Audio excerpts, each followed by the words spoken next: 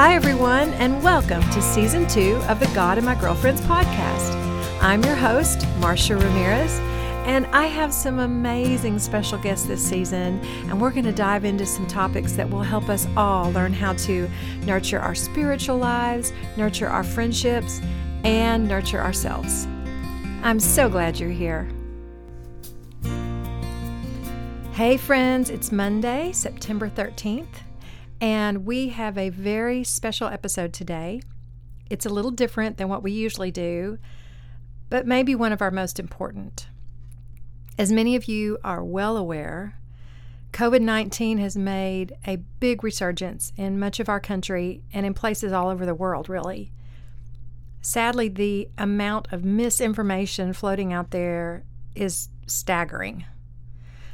And last week, after having several pieces of information sent to me that turned out to not be true, of course it was sent on social media, I realized that I wanted to ask some trusted voices in my life to come on the podcast and help us all get to the real information about this deadly virus and the vaccines, the newest treatments, the latest quarantine recommendations. I mean, we talk about everything, the accuracy of tests, mask mandates, the latest data on how the virus is transmitted.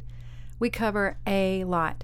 So this episode is a little longer than usual, but hang in there with us, please, because I think you'll find it very worth your time. Now, you might be surprised at what my guests have to say. I know I was surprised about some things that I was so sure of, but found out I was wrong. Which brings me to the topic of researching these things ourselves. I see a lot of people giving information online, mainly on their social media accounts, and they preface it by saying these three big words that supposedly give their information credibility. You know, the three words, I researched this. Now, let's be honest. None of us are really doing research on any of this. Well, at least most of us aren't. Maybe a few are actually diving into trusted medical sources, but most of the people I see, and I've done it too, when I say I researched this, it really only means you looked it up on your biased news source or website, or you asked someone else who has the same opinion that you do about it. But if you're really interested in looking up information on trusted sites, I will be listing in our show notes some of the resources that my guests suggest for truly credible information. So, before I introduce my guests, I just have to say a couple of things. First off, I'll admit that I'm weary and my empathy meter is feeling super low right now. So I apologize if I come across a little one-sided in this interview. Yes, I am a believer in the vaccine and have been encouraging everyone to get it if they are able. I did want to stay as neutral as I could during this interview, though, but as I was editing it yesterday, I could clearly hear the bias in my voice in certain parts of this interview, so I'm sorry about that. My frustration is coming from feeling like the reason most people aren't getting the vaccine is because of the incorrect information out there that they're getting. And I know people personally who have expressed regret for not getting the vaccine after ending up in the hospital and almost dying from COVID. And I know two individuals who did pass away, all because they believed the vaccine would harm them worse than COVID would. As one of my guests points out in this interview, the hospitals are filled with people dying of COVID. They are not filled with people dying from taking the vaccine.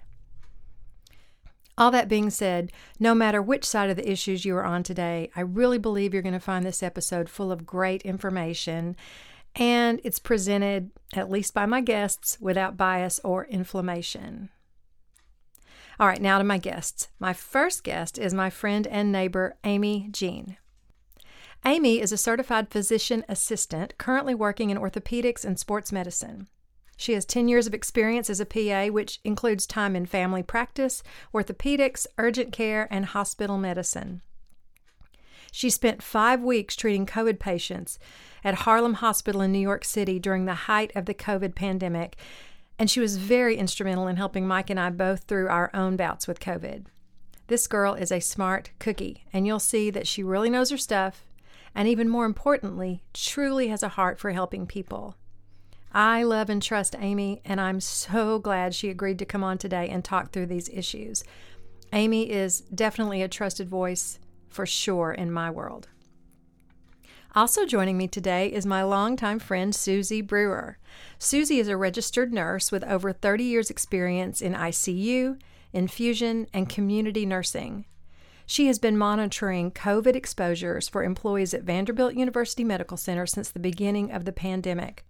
Her current role includes education, testing, and vaccinations. She's a worship leader and a mother of 2 teenage boys, and she lives in Nashville with her husband, Jason, and their sons, Jack and Sam. Again, Susie has proven to be a trusted resource for me, full of information over the last couple of years to keep me abreast of all the current COVID trends, and like Amy, has a heart for people and their well-being first and foremost.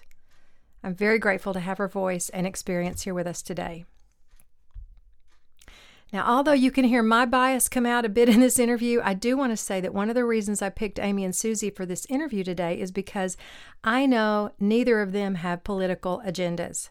They are not picking and choosing information to fit either a liberal or a conservative narrative.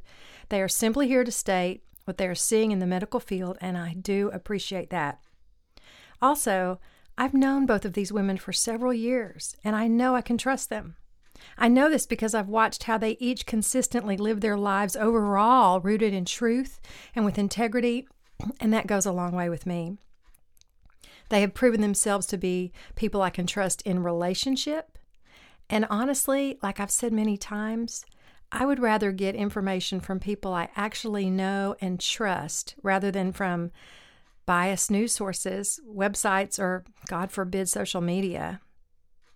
Find people in the field you are wanting information in, like in any area. That's why it's so great to have a diverse group of friends. They each bring different areas of expertise into your life, and that's just invaluable.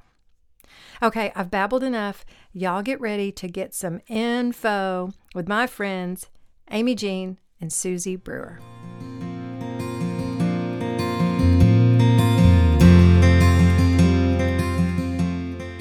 Hi, Susie. Hi, Amy. Thank you so much for being here with me today.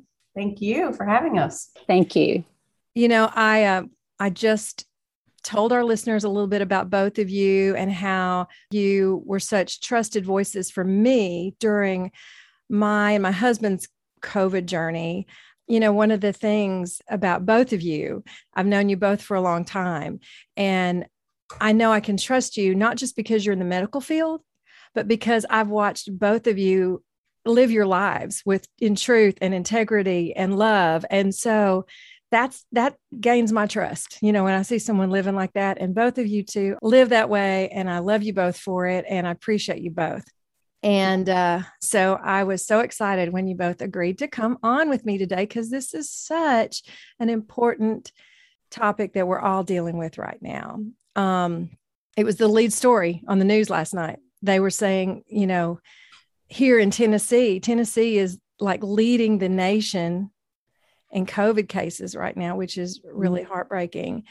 But, you know, after I was doing a little bit of research and I was seeing that, you know, it was, let me see here, April 8th of 2020, when we all started panicking, 31,000 cases a day, and we were all in a panic.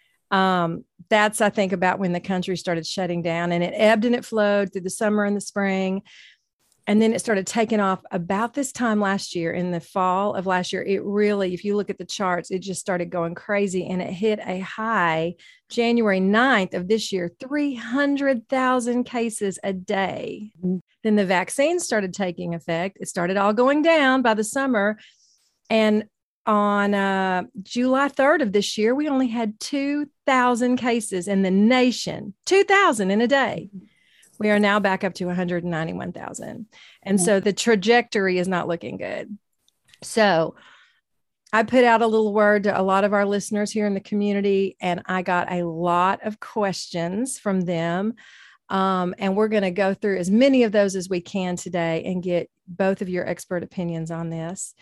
And, you know, who knows, you two may have different opinions on things. You may not both agree, but it'll be interesting to see where we all land on this. Before we get into it too much, though, I do want to ask you both, just on a personal level. I'm going to start with you, Amy. How has COVID-19 like affected you and your family, like on a personal level? Well, we don't have enough time to go into. But in a nutshell, I lost my job because of COVID-19 last year. That was the first kind of casualty in my life. I worked in outpatient surgery, elective orthopedic surgery, and the shutdown of all of the elective cases last year at the end of March. The practice I was working for cut half the staff. So across the board, cut half the staff. They didn't furlough. They just said, we have to part ways. We don't have the money to keep you. And never did I think that during a global pandemic, I would be without a job as a in PA. the medical field. Right. I'm a physician assistant. I've been a physician assistant for 10 years. And I love what I do and I love helping people. And I was like, wow, I don't have a job to go to. And it made me nervous, obviously. But it also took me to New York just a week after I lost my job here in Nashville to work and treat COVID patients at one of the hospitals there in New York. And that has just changed my life. It's in so many ways I can't really fully go into, but it's made me a better person. It's strengthened my marriage. So in terms of that, COVID has done some good things for me, but mostly not great things. I remember when I heard you were going up there, I was like, oh, Amy, oh no, I was just so nervous. Amy and I are neighbors, by the way, too. And I was just so impressed that you went like, I'm going to go serve. I'm going to go serve up there where they need me. Mm-hmm. And you took that job loss and you were like, that just, again, shows to your heart, that you're in the medical field because you want to help people. Yes. That's where your heart is. You want to get to the information. You want to get the truth. You want to get the facts. And then you want to take that and help people get better. And how long were you in New York? 5 weeks. 5 weeks straight. I signed on for a 3-week. They made you basically say, will you stay for 21 days? And then you could extend depending on the need. Because they didn't know the need. This was April 1st of 2020. I was on a plane to New York. There were 6 of us on that plane and no one made us wear a mask. If that tells you how early on. Right. It was. So, but that's when they were like talking about putting bodies in refrigerated trucks. Oh, yeah. Like they had trucks outside some of the hospitals. They didn't the one I worked at, but they had trucks outside. People were dying fast enough for ventilators to come open for people to go back on ventilators. But those decisions and those things that you hear about, making those decisions of who gets what, that was a real everyday thing for us there. So in terms of it affecting me, mentally, I'm still in therapy for that. I'm really, really glad that I went, but it definitely has affected my mental health and my emotional well-being, in a big way. Yeah. But it also caused you to dig in and want to know more about this beast, right? Yes. And it caused me to kind of focus on what's important. Yeah. Not get lost in the minutia of maybe politicalization. Is that the word?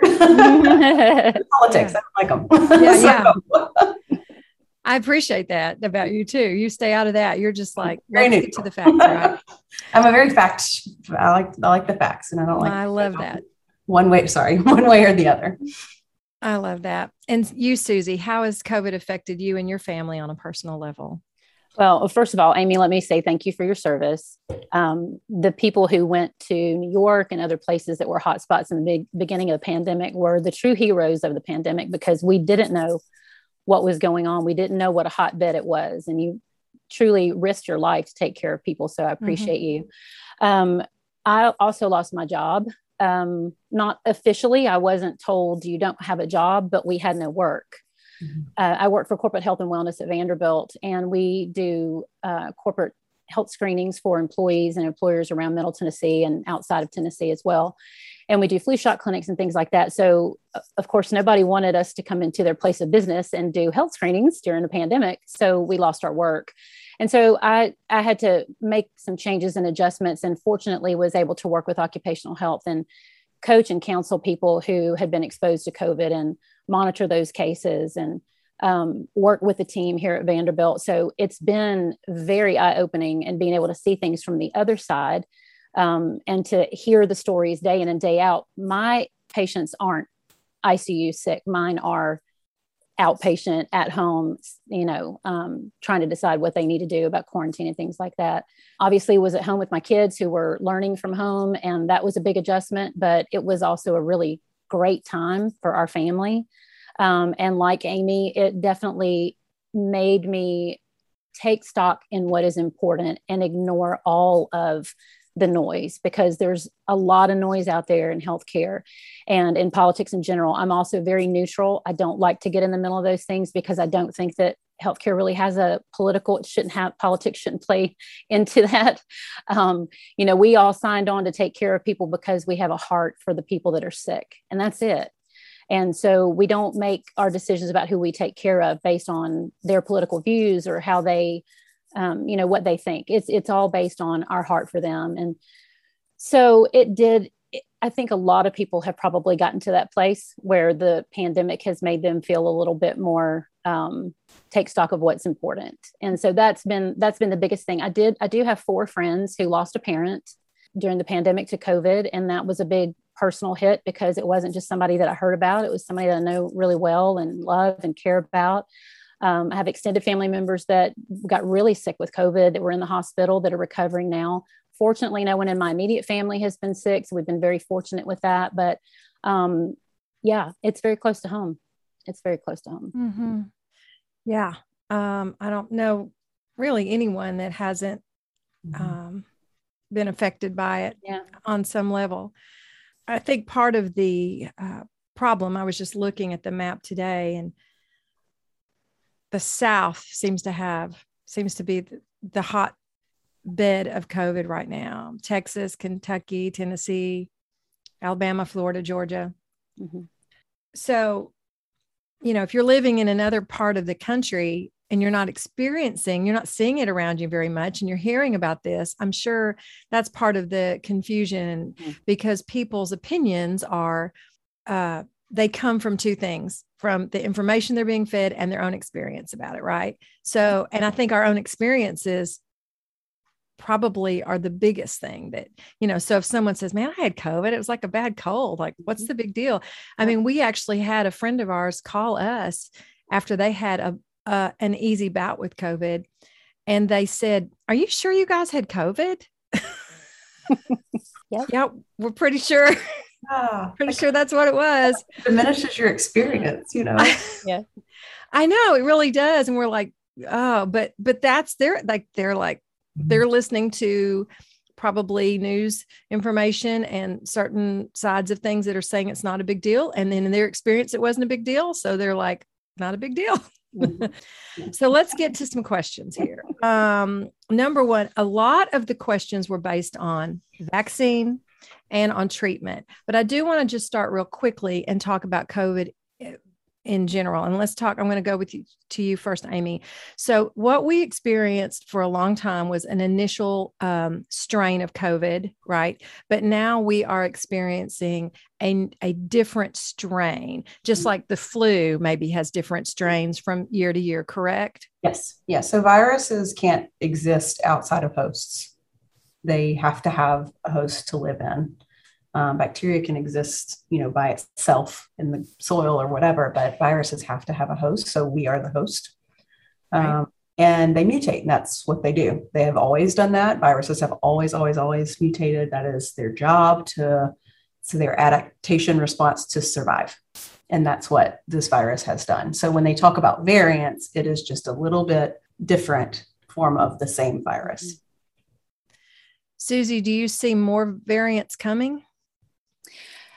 Yes. Viruses mutate hundreds of times, and that we already have lots of variants. We just don't talk about all of the variants that are out there. Right now, Delta is the one that's getting the most press because it's the dominant strain here in the United States and in a lot of other countries. So yes, there will be more variants. The hope, according to the epidemiologists that I speak with at Vanderbilt, is that eventually it will become more like the common cold. That is the hope and the prayer of everybody in the medical community, is that this virus mutates to a weaker form and doesn't have the power and the strength that Delta does right now. Delta is just a lot stronger. It's a lot more virulent. It's a lot stickier, hangs around the nose a lot longer. And so easier to spread. you can spread it so much easier because you have 1,000 times more virus in your nose than you would if you had it with the alpha strain. And so you can contaminate more people if you're out in the community just by breathing. So it's a lot stronger and a lot smarter than the original variant that we saw in the beginning of the pandemic. And comparing it to the flu, like some people say, oh, it's just like the flu. The flu's a virus, correct? Mm-hmm. How is it not like the flu? I'm not sure how to explain that, because I've heard so many people just say, it's just like the flu. We're just going to have it around all the time, and we're probably just going to need to get vaccines. Is that accurate? I think it's hard to say. It's not the flu. I'll tell you that. Yeah.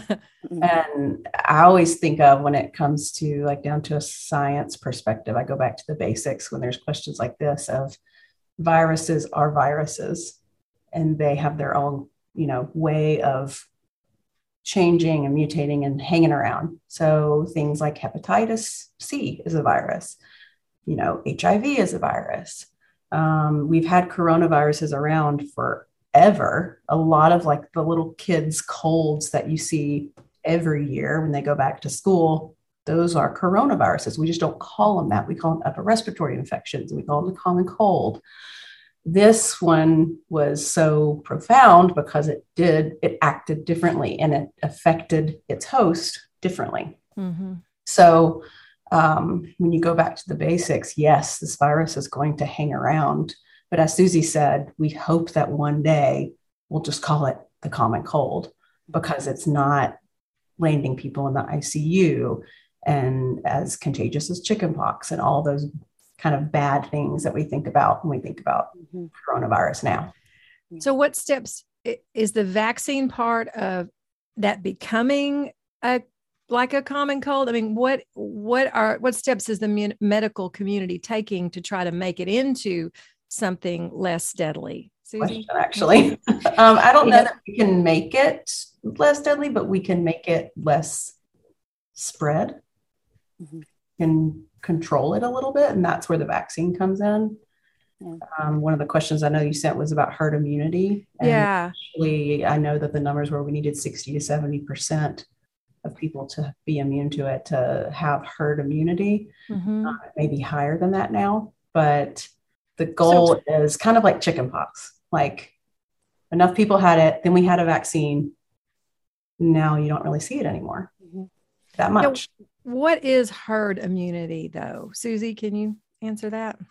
Herd immunity is just when enough of the population is immune to that virus that you can effectively say that there's not a risk anymore. So either through vaccination or natural immunity, they've either caught the virus. So right now we have millions of people that have had COVID.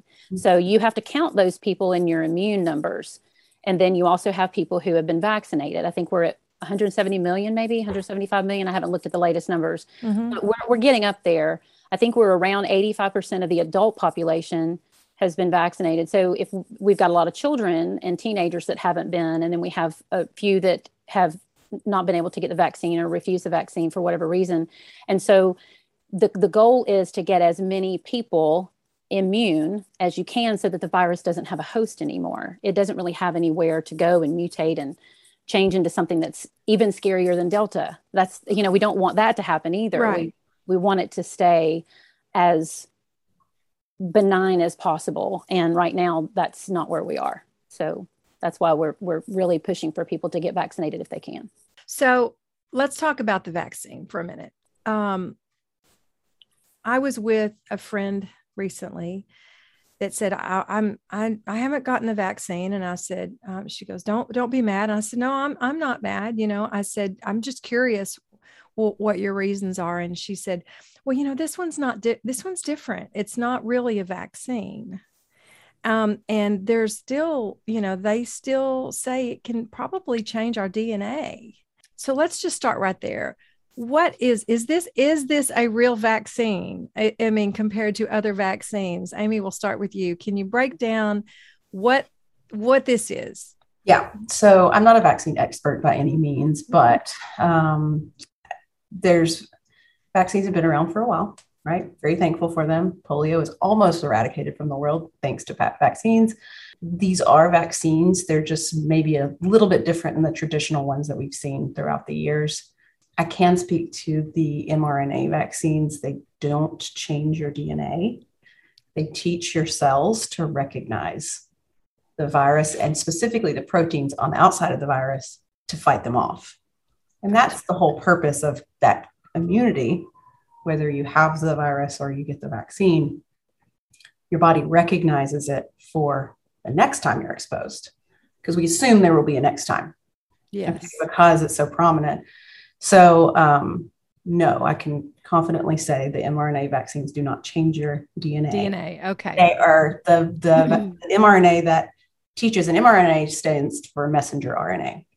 Okay. And so that just means it's bringing a message to the cell. It teaches the cell what it looks like, how to fight it, and it's destroyed. So cool. No, it's not fundamentally changed. Okay. So that's a myth we've just busted. It does not change your DNA. So now they're talking about boosters. Susie, do you know much about the boosters? We'll talk about. I mean, is it a booster? Somebody just said yesterday, oh, it's not even really a booster. It's just a third shot. It's a third. Yeah, they're calling it a third dose. So booster is a term that gets thrown around, and it's loosely. It just makes sense to call it a booster because we're talking about boosting your immune system. But we've had vaccine series for a long, long time that come in threes. Hep B is one of those. If you're working in the healthcare field, you understand that you get a Hep B shot and a few months later you get another one. And so they spread those out. There is some data that shows that waiting that 6 month, 8 month period between dose 2 and 3 does cause the immune system to say, oh, this is a little bit more serious than I thought, so I better pay attention.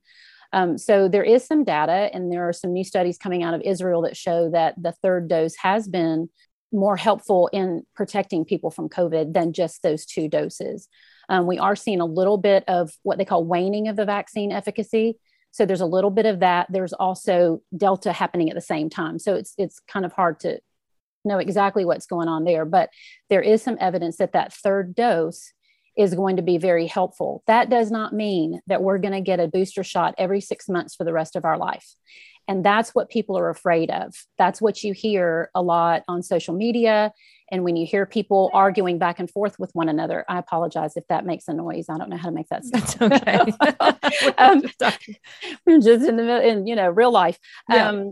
But I forgot where I was. Oh, so a lot of people are afraid that they're going to have a booster every 6 months for the rest of their life. And, right. and the argument is that, it never was about COVID. It's about control. And they're just going to give you a shot for the rest of your life. And there's no evidence to support that at this point. Okay. All the epidemiologists that I talk to say that our hope is that the reason we're talking about boosters right now is because of Delta and other variants. We want to get everybody through this pandemic phase that we're in right now that is proven to be more deadly and overwhelming our hospital systems as much, if not more, than in the beginning of the pandemic. So the booster shots are going to help with that.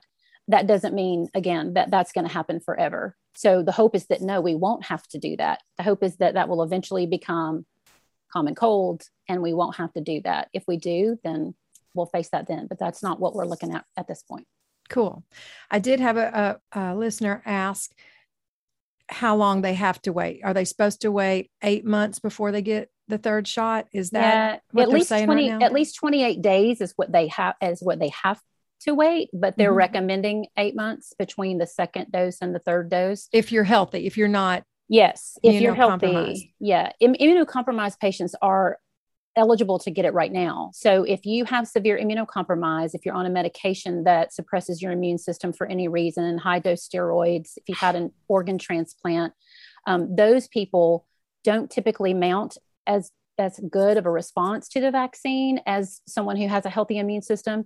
So it's important for them to get that booster and obviously talk to your doctor about it before you do. But immunocompromised patients are a little bit more at risk right now because they may not have had mounted a great response to that first and second dose like we would have. So if you're on a medication for RA or any of those that suppress the immune system, those are people that can go and get the booster shot right now. I think by the end of September is what they're saying, that it's going to open up to, the 20th open up to everybody. So at that point, they'll look at your card and they'll say, has it been 8 months? And that's pretty much how they're going to do it. from what I Gotcha. understand. Yeah. Gotcha. Yeah, I was looking at whether I should try to get a third because we're getting ready to go on tour. And I was like, we were all talking about doing everything we could to keep ourselves safe. I'm very lucky that my boss is going to great lengths to keep us all as safe as possible, implementing a lot of safety precautions for us all so that we can hopefully go out and not only us stay safe, but the people that come see us stay safe. But I was like, wow, should I go try to get a third, my third shot but I mean, of course I've had COVID and I'm double vaxxed. So I'm thinking, and it was only April. So April, May, June, July, August. I've only had like 5 months. So I guess I'm a little early to go try to get another one, but hopefully. Was that just April that you had COVID? No, April is when I got my first. Oh, okay. I was thinking it was last year. It was last year. We got it at the end of June of 2020. Oh, wow. Yeah. And my husband was what they kind of call a long hauler. I mean, he had residual long-term symptoms for months. He really only has started feeling kind of like himself again in the last 3 months or so. Oh, wow. It was it was hard. It really did a number on his respiratory system and just had a struggle recovering from that, and may still always have little bouts of it. I mean, his doctor said, and maybe you guys can speak to this, I mean, that sometimes it does enough damage to your respiratory that it's almost like you get adult onset. They call it COVID induced asthma. So like for the rest of his life, he may have little bouts of respiratory issues from the damage. Does that sound accurate to both of you?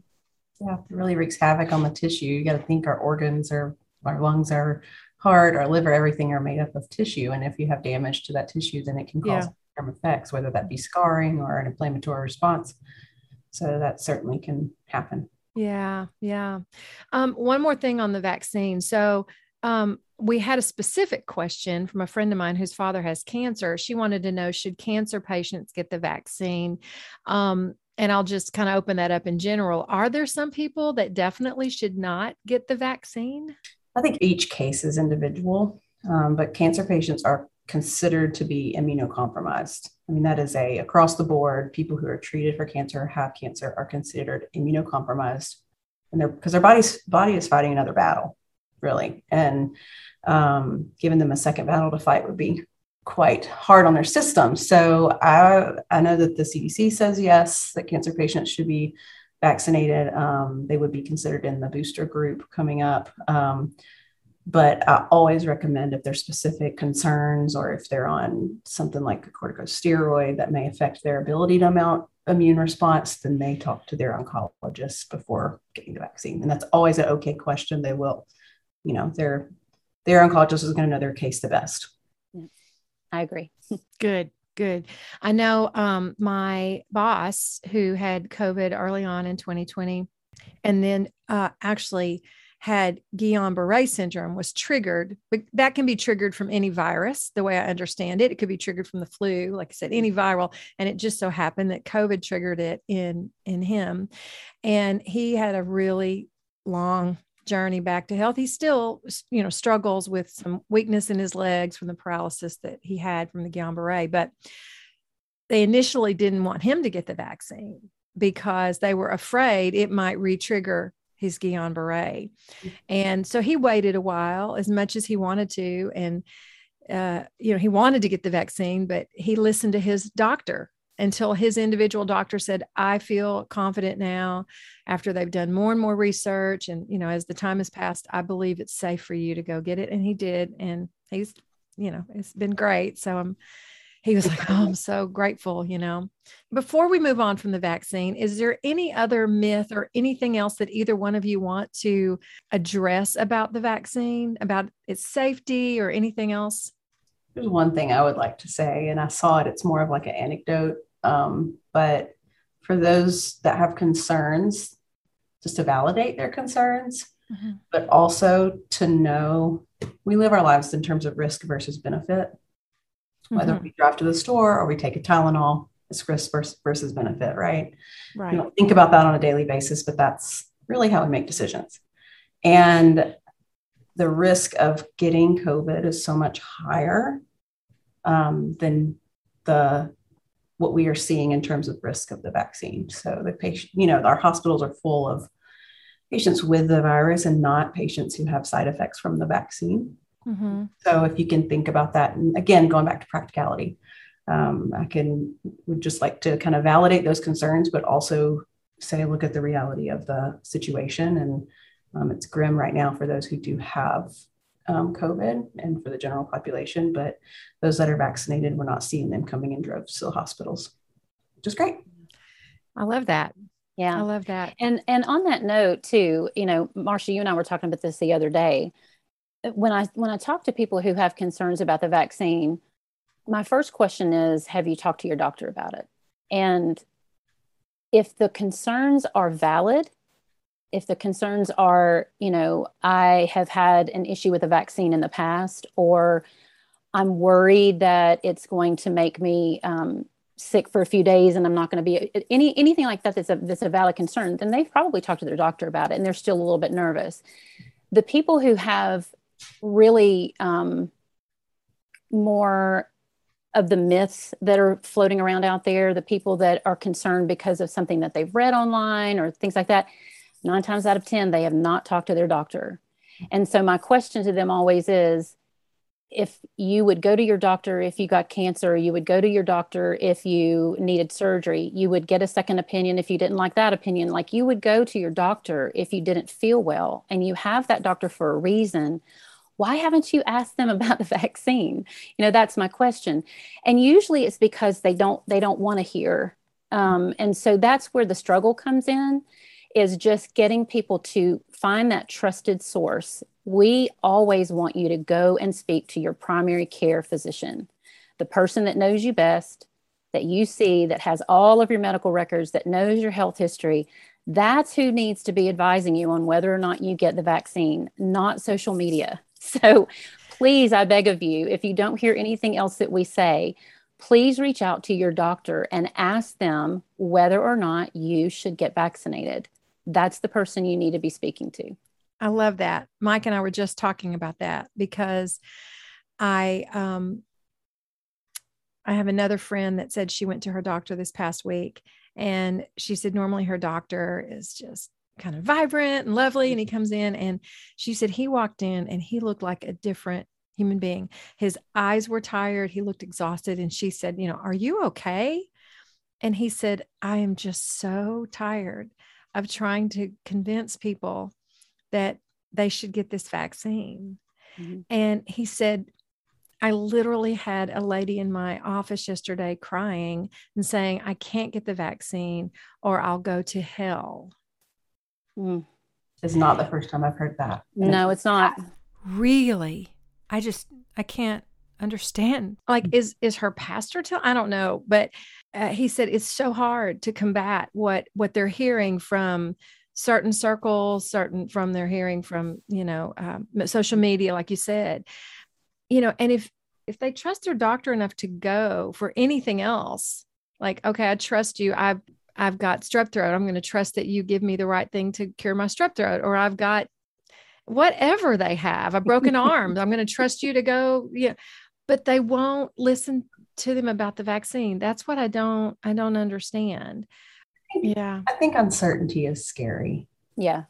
Yeah, it is. Unknown is scary and uncertainty is scary. And that's what I've seen this whole time, and kind of what each of these really, as I was doing looking up some things for the questions that we were going to talk about, I was just thinking, not knowing is the scariest it is thing for people. Yeah. And I think the social media and the things online that people see are presented with such this is what it is. Because it's people who don't really have any consequences for saying those things. Right. Okay. So I have a consequence if I tell someone in my practice, right, do this, and it makes them worse.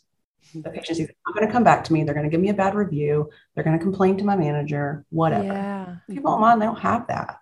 So they can just give information with total abandon of consequences, and people like that kind of certainty and confidence, even though it's a false certainty and confidence. So it's hard. It's hard to kind of, you feel like you're in this constant fight with patients, and you don't want to fight with patients. You don't want to fight with people, you know?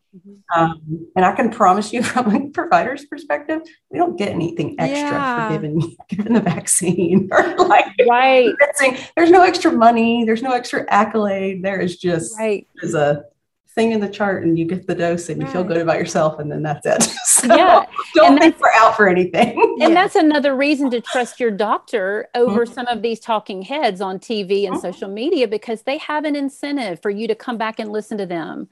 Not only do they not have a consequence, but they have an incentive for you to continue to come and watch them and to like their page and to give them comments and to boost their algorithm. They all have So you're boosting them, and by listening to their advice, your doctor has no skin in the game except to see you well.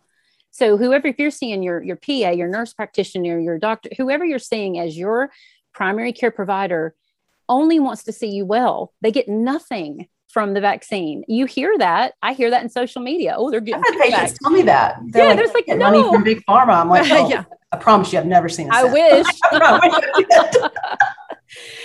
No, we don't see a penny of that. So no. Right. I know there's some distrust there, you know, in the system from some people. And it makes me sad because I know a lot of people in healthcare, doctors, nurses, whatever. And every single one of them is there for the right reason. They're not there to get kickbacks from Big Pharma. They're there because they felt called to get into healthcare. They want to help people. And that's frustrating. I have one more thing I want to say I forgot about the virus, and about the vaccine, and that is in dealing with pregnant women. My daughter-in-law was actually hesitant to get the vaccine at first. And she told me, she said, you know, I've been sent some information from some people that said it might affect my fertility. And so she goes, I just want to do a little more research. And I said, you absolutely should. You know, your vaccine should be something that everyone makes, you know, like you said, talk to your doctor and make a decision on your own. You shouldn't feel pressured into it. And so I supported her in that, but she did a lot of research on her own and then kind of came to the same conclusion that you just said, Amy, about risk versus benefit. She was like, you know, I don't see anything that says there is a fertility problem. You know, it's like, there's that thing too. It's like, oh, you don't know what it'll do for fertility. Well, there isn't any on that it will cause a problem. And she said, you know, after doing best research I could and talking with my doctor, yes, I want to be able to have another child, but I also want to be here for the one child that I have. And so I'm going to go get the vaccine. And she decided to do that. But that led to talk about, if you're actually already pregnant, is it safe to get the vaccine? I was doing in looking at this stuff, because I don't really see pregnant women on a regular basis in my practice. But do have some friends that are currently pregnant. We've had this conversation a lot. Studies have shown no effect on fertility. And there are different kind of sides of the story that say, yes, get a vaccine if you're pregnant. No, don't. There was a concern for a similar protein that the vaccine worked on also being present in the placenta of pregnant women. But there was a concern because there is a little bit of overlap, but there has been no evidence of this being affected in pregnant women who have got the vaccine. So again, talk to your OB if you are pregnant. Because, you know, the risk profile is different for each patient. Yeah, cool. So basically, once again, talk to your doctor and get their advice. Hi, friends. We're taking one more quick break just to remind you that this podcast is sponsored by God and My Girlfriends Ministries. We are a registered 501c3 nonprofit that supports women in all walks of life. Women helping women become everything that God created them to be. That's our mission. We have online book clubs, live events, weekend workshops and retreats, a single mama's ministry, and also this podcast. If you'd like to learn more about what we do, get involved in any way with any of our programs, or maybe even help support us financially by donating, you can do all of that on our website, which is godandmygirlfriendsonline.com. You can also find us on any of our socials. We're on Facebook, Instagram, and even Twitter. So reach out when you can and let us know how we can serve you or maybe someone that you know. And now, back to the conversation. Okay, we're going to jump off the vaccine and we're going to start talking about some treatments now. Like I just said, we're getting ready to go on tour, and my boss said that he had a couple of doctors tell him that one of the things that he could do to stay healthy and to avoid it is to do this sinus rinse, because they said the virus gets up in your membranes of your nose, and if you can just keep that cleaned out a couple of times a day, it might help you from getting the virus. Do you feel like that's true or false? I don't think there's any data, but I think logically it sounds, Jamie, my husband, uses the sinus rinse every day. He does? He's done that for years. He's done that for years because he has a deviated septum. And if he gets any kind of infection, common cold, flu, whatever, his symptoms are just so much worse and they last a lot longer just because of the anatomy of his nose. So he uses the sinus rinse every day, and it does help him just kind of flush all that out. But I don't know if there's any specific data that says, oh, this prevents COVID-19. But that would help with any sort of virus, you're saying, like anything that's like in your respiratory system? I mean, all of those things it keeps it moisturized. Mm-hmm. So it's not a bad idea, but I don't think you have to like religiously do it twice a day forever. Right. Okay. But that is something that might be helpful. Yeah. Okay. Vitamin D. I've heard that that's something that you should really increase if you want to try to avoid it, or if you have it. Sorry, this is talking about medicines if you have it. Have y'all found any research that vitamin D actually helps? There have been a couple of studies with the African American population, because people of color tend to have lower vitamin D if they can't absorb as much vitamin D from the sun. Okay. So they tend to have lower levels of vitamin D. Actually, a lot of us have low vitamin D levels. Mine are tanked. I've been on vitamin D for a long time, and getting your levels higher over like 50 definitely make you feel better and give you more energy.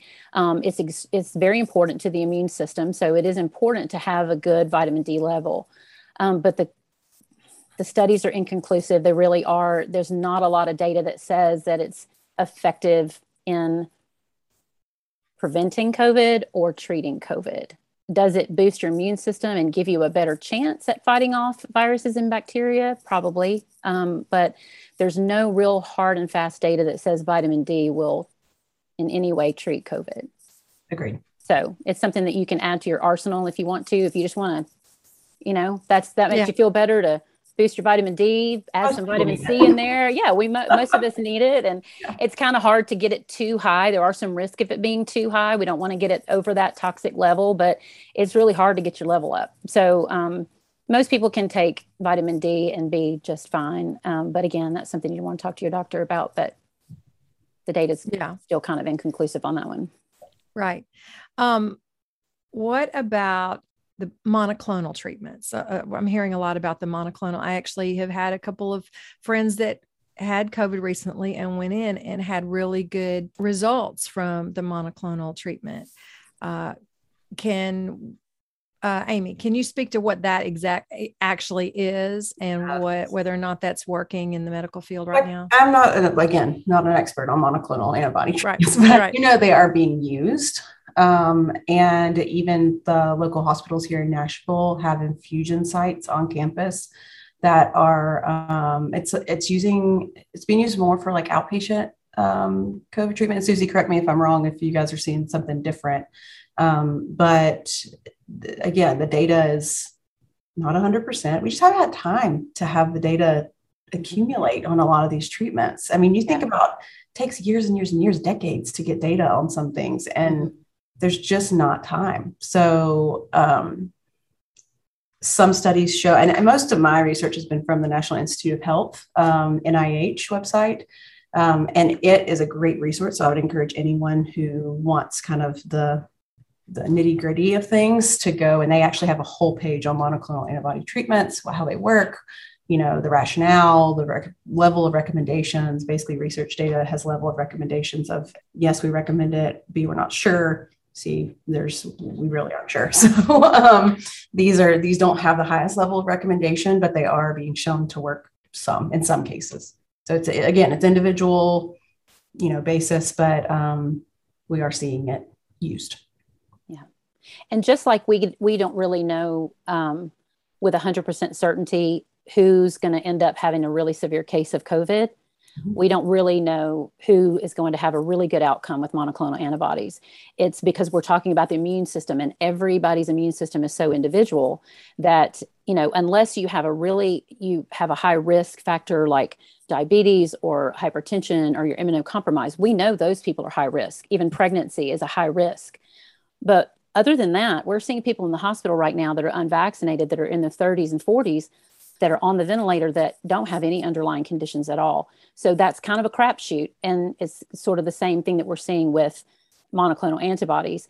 Some people have really, really good results almost immediately by the next day. And some people just have a so-so response. So it is available. It is something that you need to take within 10 days. After 10 days, it's not really effective.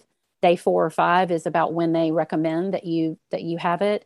So if it's something that if you've contracted COVID and you have a positive test, it's something that you can look up online and see what's available in your area. But yeah, again, it's kind of hit or miss on that one. Those are injection or IV infusion treatments. They're not right. That's what the people that I know actually just went in on an outpatient basis and did an IV infusion. Yeah. What about hydroxychloroquine? Has that been proven to be of help at all? What are the stats on that? So again, in looking at the studies, it's iffy. So I know when it first started, when I was in New York, that was being used with azithromycin. And I'm not sure if it's still being used because I don't actively treat COVID patients right now. But it really hasn't been shown to make a significant difference in outcomes or shorten the course of the illness. So whether that means the patient is hospitalized or on an outpatient basis. Again, a lot of the things you're hearing are anecdotal, and people really like personal stories and really like to hear one person's experience when the data just hasn't panned out. So according to the NIH, the studies have not shown that. It doesn't mean it's going to hurt you, but it's one of those things that patient to patient, overall, it hasn't shown benefit or detriment, but patient to patient would be helpful. Yeah. And that, you agree, Susie? I do. Yeah. And that brings me to something else that we talked about the other day, and that's getting that valid information, like Amy was talking about, going to the NIH website. The Cochrane Library is another place that looks at studies and takes into account the bias of the authors of the study. Do these authors have a vested interest in the outcome of this clinical trial? You hear people say all the time, do your own research. Well, do your own research to most people means look at a Facebook post and then read the article that they've posted. That's not really research. Research is so complex, and we have standards in this country and across the world on how those studies need to be designed. Most of them have to be placebo controlled. They need to be randomized. They need to be double blinded, and they need to be peer reviewed. They need to be reviewed by other physicians and scientists that look at them and say, that doesn't really add up. You know, the science doesn't support your conclusion. So let's go back to the drawing board and try again. So when you hear anecdotal evidence, my cousin had COVID. She took hydroxychloroquine and she was better in 2 days. Well, she might have been okay in 2 days anyway. We don't really know because there's nothing to compare it to. We don't have a control group of people who didn't take hydroxychloroquine. And even if they did, they're not the same people. So studies have to be so well defined, and they have to be monitored for fraud, for bias, for anything like that. So anecdotal evidence, just because a doctor gave somebody 100 patients ivermectin and none of them died, that doesn't necessarily mean that ivermectin kept them from dying from COVID. Those 100 patients may have not died from COVID anyway. So you have to have control groups. You have to have things to compare it to, and you have to have a good pool of people to study.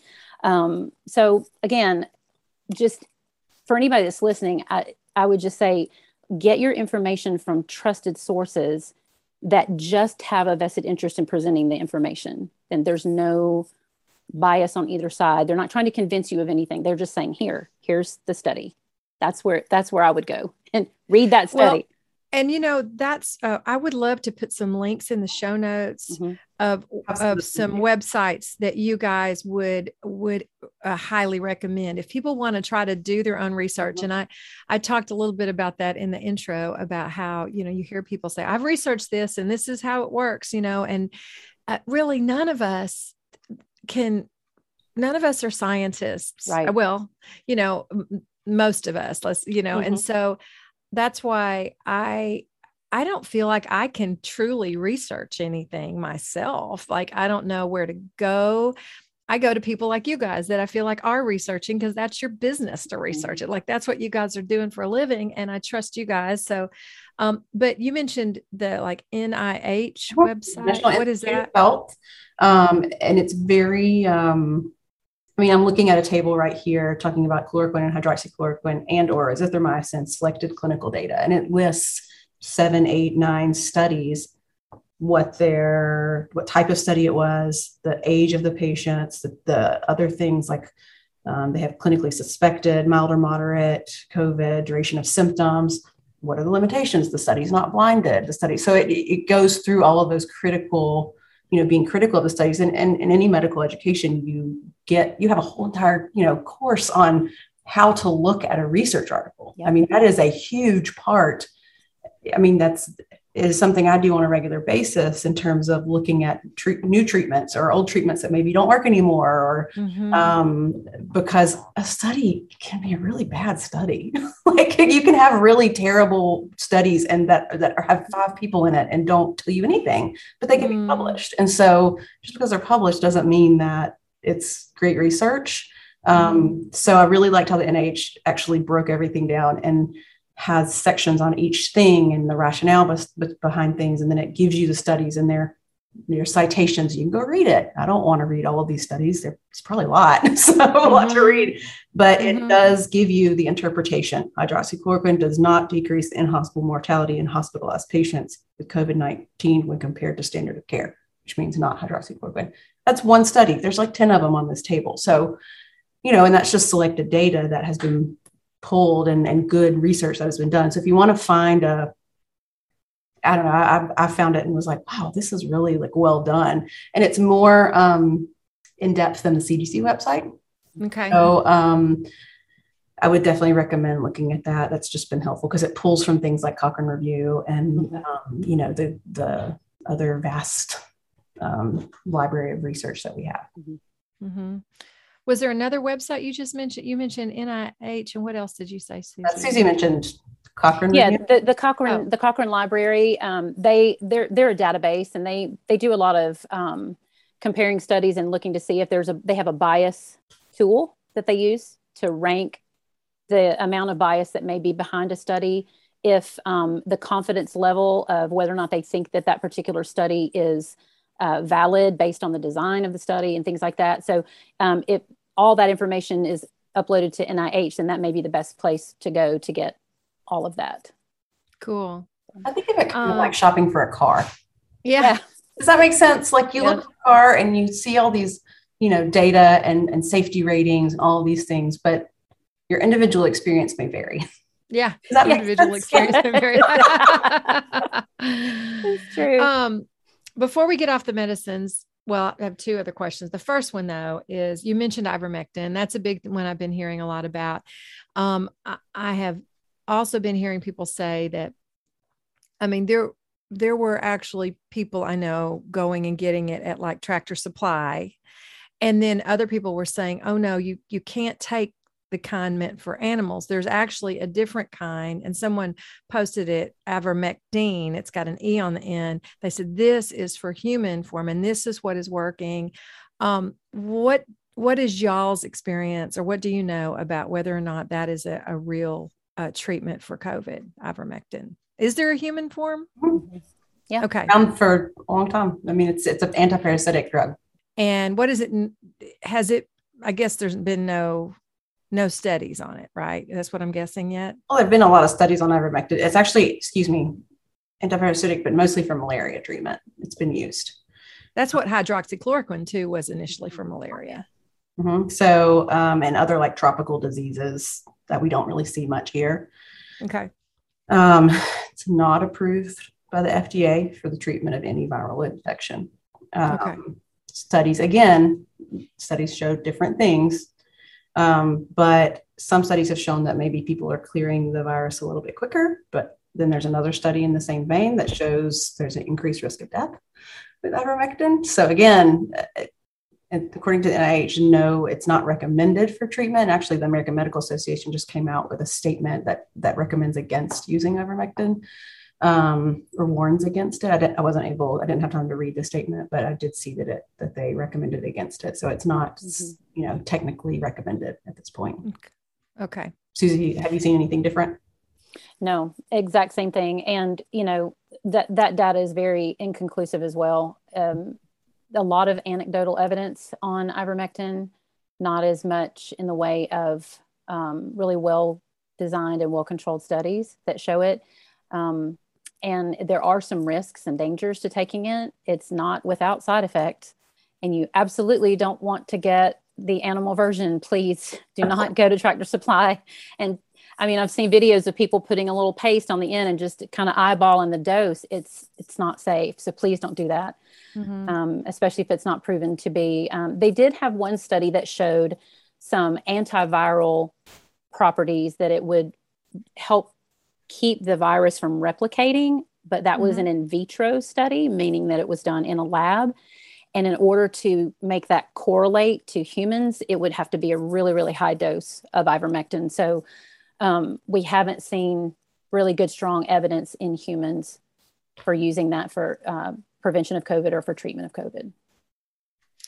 So basically, it just all goes back down to what you said. It's like, talk to your doctor and see what he recommends you try, and he can monitor you for side effects. If he thinks you should try ivermectin or hydroxychloroquine or whatever he or she recommends for you, that way they can monitor your side effects or whatever. And now, so is there a treatment that has been working across the board?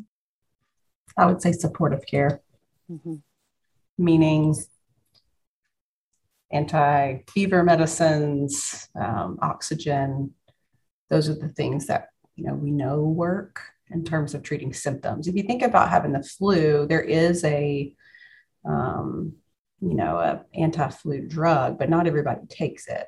And again, I don't mean to correlate this with the flu, but you can have the flu and not take any medicine.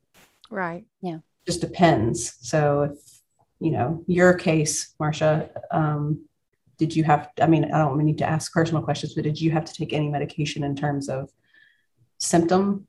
I always think of viruses as we treat the symptoms. Right. Because there's no to treat. There's not like for bacteria, there's antibiotic. You get rid of the bacteria infection, but there's not really anything will get rid of COVID. Right. Right. No. And, I've talked about this. It's so interesting because Mike and I both had COVID at the same time. He started showing symptoms about 3 days before I did. We had complete opposite symptoms. I had a very sore throat, developed a high fever, chills, sweats. I would have thought I had, strep throat or something. Lost my sense of smell and taste. And then, all of that took about a week to get through. Well, I didn't get my sense of smell back for about 6 weeks. And Mike says, anyone knows that I married him. I never had a sense of taste. So it's like Mike. And then the fatigue, just lasted for weeks.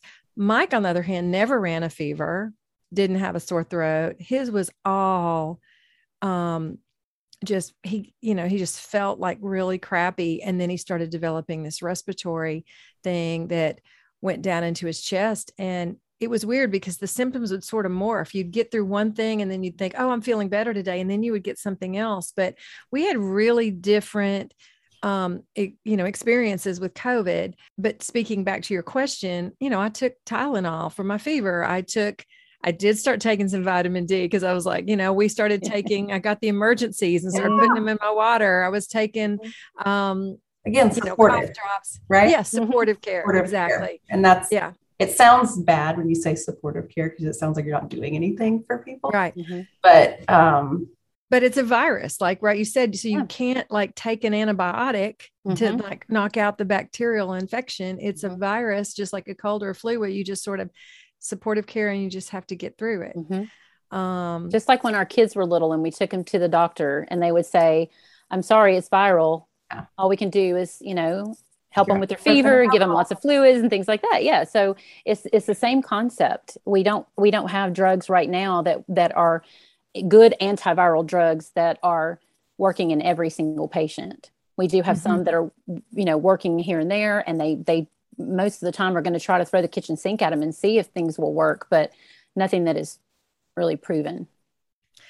I guess it's sort of like, because all of our bodies are different. I mean, I think about, I've had several people that in my life that have had cancer, and one person says, oh, they want me to do surgery and then radiation and then chemo. And then the next person's got the same cancer, but they're going to go chemo first and then surgery and then and I'm like, it's like the treatments are just, I guess, the cocktail has to be prescribed for that individual person, or even diets. One diet works for another person, another diet works for another person. We're all just different. And I guess the bottom line is treating COVID has to be a one-on-one case-by-case thing too, just like everything else. At least that's what I'm hearing from you two, right? The uncertainty, right? Yeah. Yeah. I mean, I feel like that's the beauty of medicine a little bit, is that it's an art and as well as a science. And so here's my nerdy side coming out. So I apologize. I love that though. I love that. I mean, even in graduate school, I had a classmate that was very kind of a black and white thinker. And she looked at me one day and said, so this is really not black and white. No, it's not ever. And I love that part of it. But some people find that really intimidating and scary. Yeah. And I think that's one of the things that we're seeing, like you were talking about earlier, Amy, that the uncertainty and the unknown, when people say, well, the science is settled. Science is not ever really settled.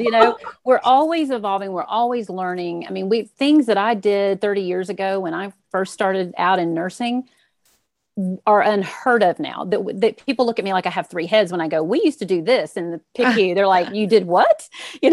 Because we learned a better way. And so, yes, it's very, very much a nuanced thing. There's no black and white in medicine. There's some things we feel really certain about and confident about, but that doesn't mean that there's not room to improve and grow and change. It's always going to evolve into something a little bit different. Yeah. I mean, we've seen that with this, just how the information has changed. I remember the night that Mike couldn't breathe. He was having so much trouble breathing, and I didn't know what to do. And he was laying on his stomach in the bed, just trying to give his lungs, some room. And he was just sweat covered, just trying to breathe.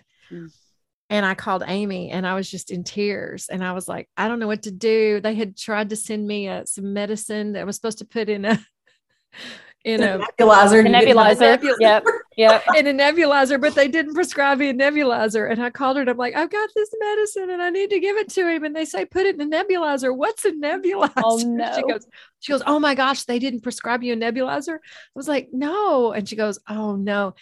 So anyway, we went through this whole thing. And then finally she said, Marcia, don't be afraid to take him to the hospital. If he needs help to breathe, she said, and this was only in June, like 3 months after it had all started. And she said, they've already started making changes in treatments. They're not just going to throw him on a ventilator. They've learned there's several steps that they're going to do first before they put him in a ventilator, but don't, because I was scared to take him to the hospital because I'd heard all these stories of people dropping off their loved ones and not getting to, see him again. And it was pretty scary when I took him down there. Walked him up to the front doors, and the lady just put her hand out and said, you can't come in. And she said, give him a hug.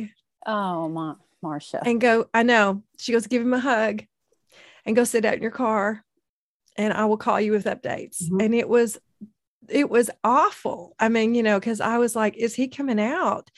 And I just went in my car and I started calling people I knew and asking them to pray.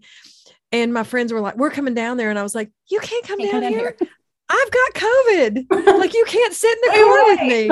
You know? And there's people around here, it was the worst night. It was just awful. And so yeah, I mean, that again, that's our experience. Everyone has their own experience, but thankfully they were able to like get him, at the time they were so full too, they didn't want to admit you unless there was no other option. And they were able to get him stabilized there in the ER. And I was able to bring him home several hours later. But yeah, that just showed me, even in that little time, their treatment options and what they were learning about COVID. And it's just continual, just continual new information. We're flowing with it. And I just, man, you two both, that what you guys do on a daily basis to help people be better. I just appreciate you both so much. Were there any other questions that I sent you guys? Because we did send some ahead of time that you wanted to address that I missed at all. We're running out of time here. Just real quickly, there was a little bit of confusion about quarantine and about the rapid antigen tests. Yes. So we are using this. The gold standard is the PCR test. It's the swab in the nose that they send to the lab. That is the gold standard. But there are rapid tests available. Just know that the percentage of correct positive response is around 70%. Okay. So there's a lot of false negative, meaning that you could have COVID and that test doesn't pick it up because it's an antigen test. It's not looking at the entire virus. So it's not to say that they don't work. It's just to say, hey, if you're using it as a screening tool, it might be good. But if you want diagnosis, let's do the PCR. That would be what most people would recommend. Do that PCR swab. The home tests they've got a lot of bad press as far as efficacy. You've got user error in the way that you're doing it, and you're doing it at home. They may or may not be accepted by the health department or your school if you're doing those to get back into school. As far as quarantine, if you're in close contact with somebody for 15 minutes, cumulatively over a 24-hour period that tested positive for COVID, and you're not fully vaccinated, then you need to quarantine for 10 days from that date. If you develop symptoms, usually within 3 to 5 days, we want you to get tested as well. And then those people who are vaccinated, and you come into contact with someone who is COVID positive, especially if you live in the same home with someone, we want you to get tested between days 3 and 5. Most people say day 5 is a little more accurate. Just to rule out a breakthrough case or an asymptomatic case, they recommend that you do that. Full quarantine is 10 days. And day 0 is the day that you start having symptoms, or the positive test date if you don't have symptoms. So we go by the symptom date if you have symptoms. If you don't, we go by the test day. That's 10 days that we need you to stay home and away from other people. Self-isolate from anyone in your home if you can. And then if you are severely immunocompromised, obviously you're going to want to talk to your doctor about how long you need to quarantine, because it could be a little bit longer if you have if you're severely immunocompromised. If you've had COVID in the past 90 days and you're recovered, you don't necessarily need to quarantine again if you are exposed to COVID, because it's assumed that you are still covered. And that's also the only time that we need to worry about waiting on a vaccine is if you've had monoclonal antibodies. We recommend you wait 90 days. And if you've had COVID in the last 90 days, you don't have to wait those 90 days. You can get it as soon as you are healed and well and feel better from COVID, you can get the vaccine. But some people want to wait those 90 days or get closer to the end of those 90 days before they get the vaccine. And in most places, employers are fine with that. And they'll allow that for an exemption if you've had COVID. So just to clear up some confusion, because I know that quarantine has changed as we've learned more about the way that the virus is transmitted, and we've learned more about who can give it. Obviously, we are seeing breakthrough cases with people that are vaccinated, but the majority of adults in America are vaccinated. So when you look at the denominator, it's a very small percentage of people that end up in the hospital and end up sick. They're testing positive and staying home. So there can be those breakthrough cases. So even if you're vaccinated, if you've been exposed, we want you to be protective of those around you, wear your mask, stay home, don't expose others, because even though you're vaccinated, you could possibly transmit. The evidence is pretty clear at this point that the duration of time that you can expose other people is shorter if you're vaccinated than if you're unvaccinated. So in the beginning, those first few days, you have the same amount of viral load, but over the course of a week, the unvaccinated person can still contaminate and infect the vaccinated person. The ability to infect people drops off within a few days. Wow. So there's that to consider as well. It's another reason that vaccines are helping to mitigate the spread of the Delta variant. Wow. That's good information. That's great information. And I've noticed that Vanderbilt has been putting out like a weekly chart to show how many people are in the hospital and very sick that are vaccinated versus unvaccinated, to show that it actually really, really is helping. Masks, do they help? Yes, Mm-hmm. they do. They do. They do. I mean, you can look at the numbers with school starting right now. You can look at those that have held fast to the mask mandate and those that have not, and you can see the difference in the number of cases. And you can see how quickly it's spreading. You're not going to get rid of every single case with a mask, but you are going to slow the spread and mitigate, because the virus has to have a droplet of aerosol to travel on. It has to have that. And so if you can stop some of that with the mask, you're going to slow down the ability to spread that virus. So yes, they do help. A lot of people don't believe that. A lot of people, because there's confusing information coming out in the beginning. We were trying to protect healthcare workers like Amy, who were out there who had no PPE. And so we were not recommending it in the beginning, but I think the data is pretty clear at this point. They do mitigate the spread of COVID-19. And so they are helpful. Not necessarily a cloth. If it's a thin, like if it's got a lot of open weave and things like that, it's not going to do a lot of good. So a surgical mask is best. K95s are even better. But if it's a cloth mask and it doesn't have a lot of tight weave, then it's better than nothing. But we recommend surgical masks. Yeah. Is there a better, because I'm trying to get a couple of really good ones to take with me on the road, but really the best thing is just to get those kind of disposable surgical masks. That's what I wear every day. That's what I wear every day. I go to Costco and get a box every couple of months, and I just keep them in my car because I have to wear a mask all day long at work. And I just get a new one for like, it's in my passenger side seat. I just get a new one every day, put it on, throw it away at the end of the day. And I feel comfortable with that. Yeah, I do. Yeah. Too. I hear a lot of people. I mean, I've heard some people say, it's not healthy for people to wear a mask all day, but I mean, over a year, we've been doing it for decades. I mean, healthcare workers, operating room staff. Yeah. So if you're comfortable with your surgeon wearing a mask while they're operating on you, then I think we should be okay going to the grocery store in a mask. Exactly. Agreed. If you think about that. Good. Great information. Yeah. Wow. I just miss seeing people's smiling faces. I miss seeing people smiling faces. I know. I know. I bet that's hard. I know. Who knows what we're going to be dealing with. I know that COVID's probably something we are going to have to be dealing with for a while. It's not going to go away in the next couple of months, clearly, but hopefully science and people like you guys are going to get us through this, and we're going to be able to eventually get it down where it's like a cold. I love that positive thinking. Anything else you two want to say? I just want to say thanks to you and Susie for letting me be a part of this conversation. Same. Oh, man. Yeah, this was fun. I think it's, we're doing the best we can to try to get good information out there. And like you said, social media is not the place to get our information. It's from trusted people and your doctor.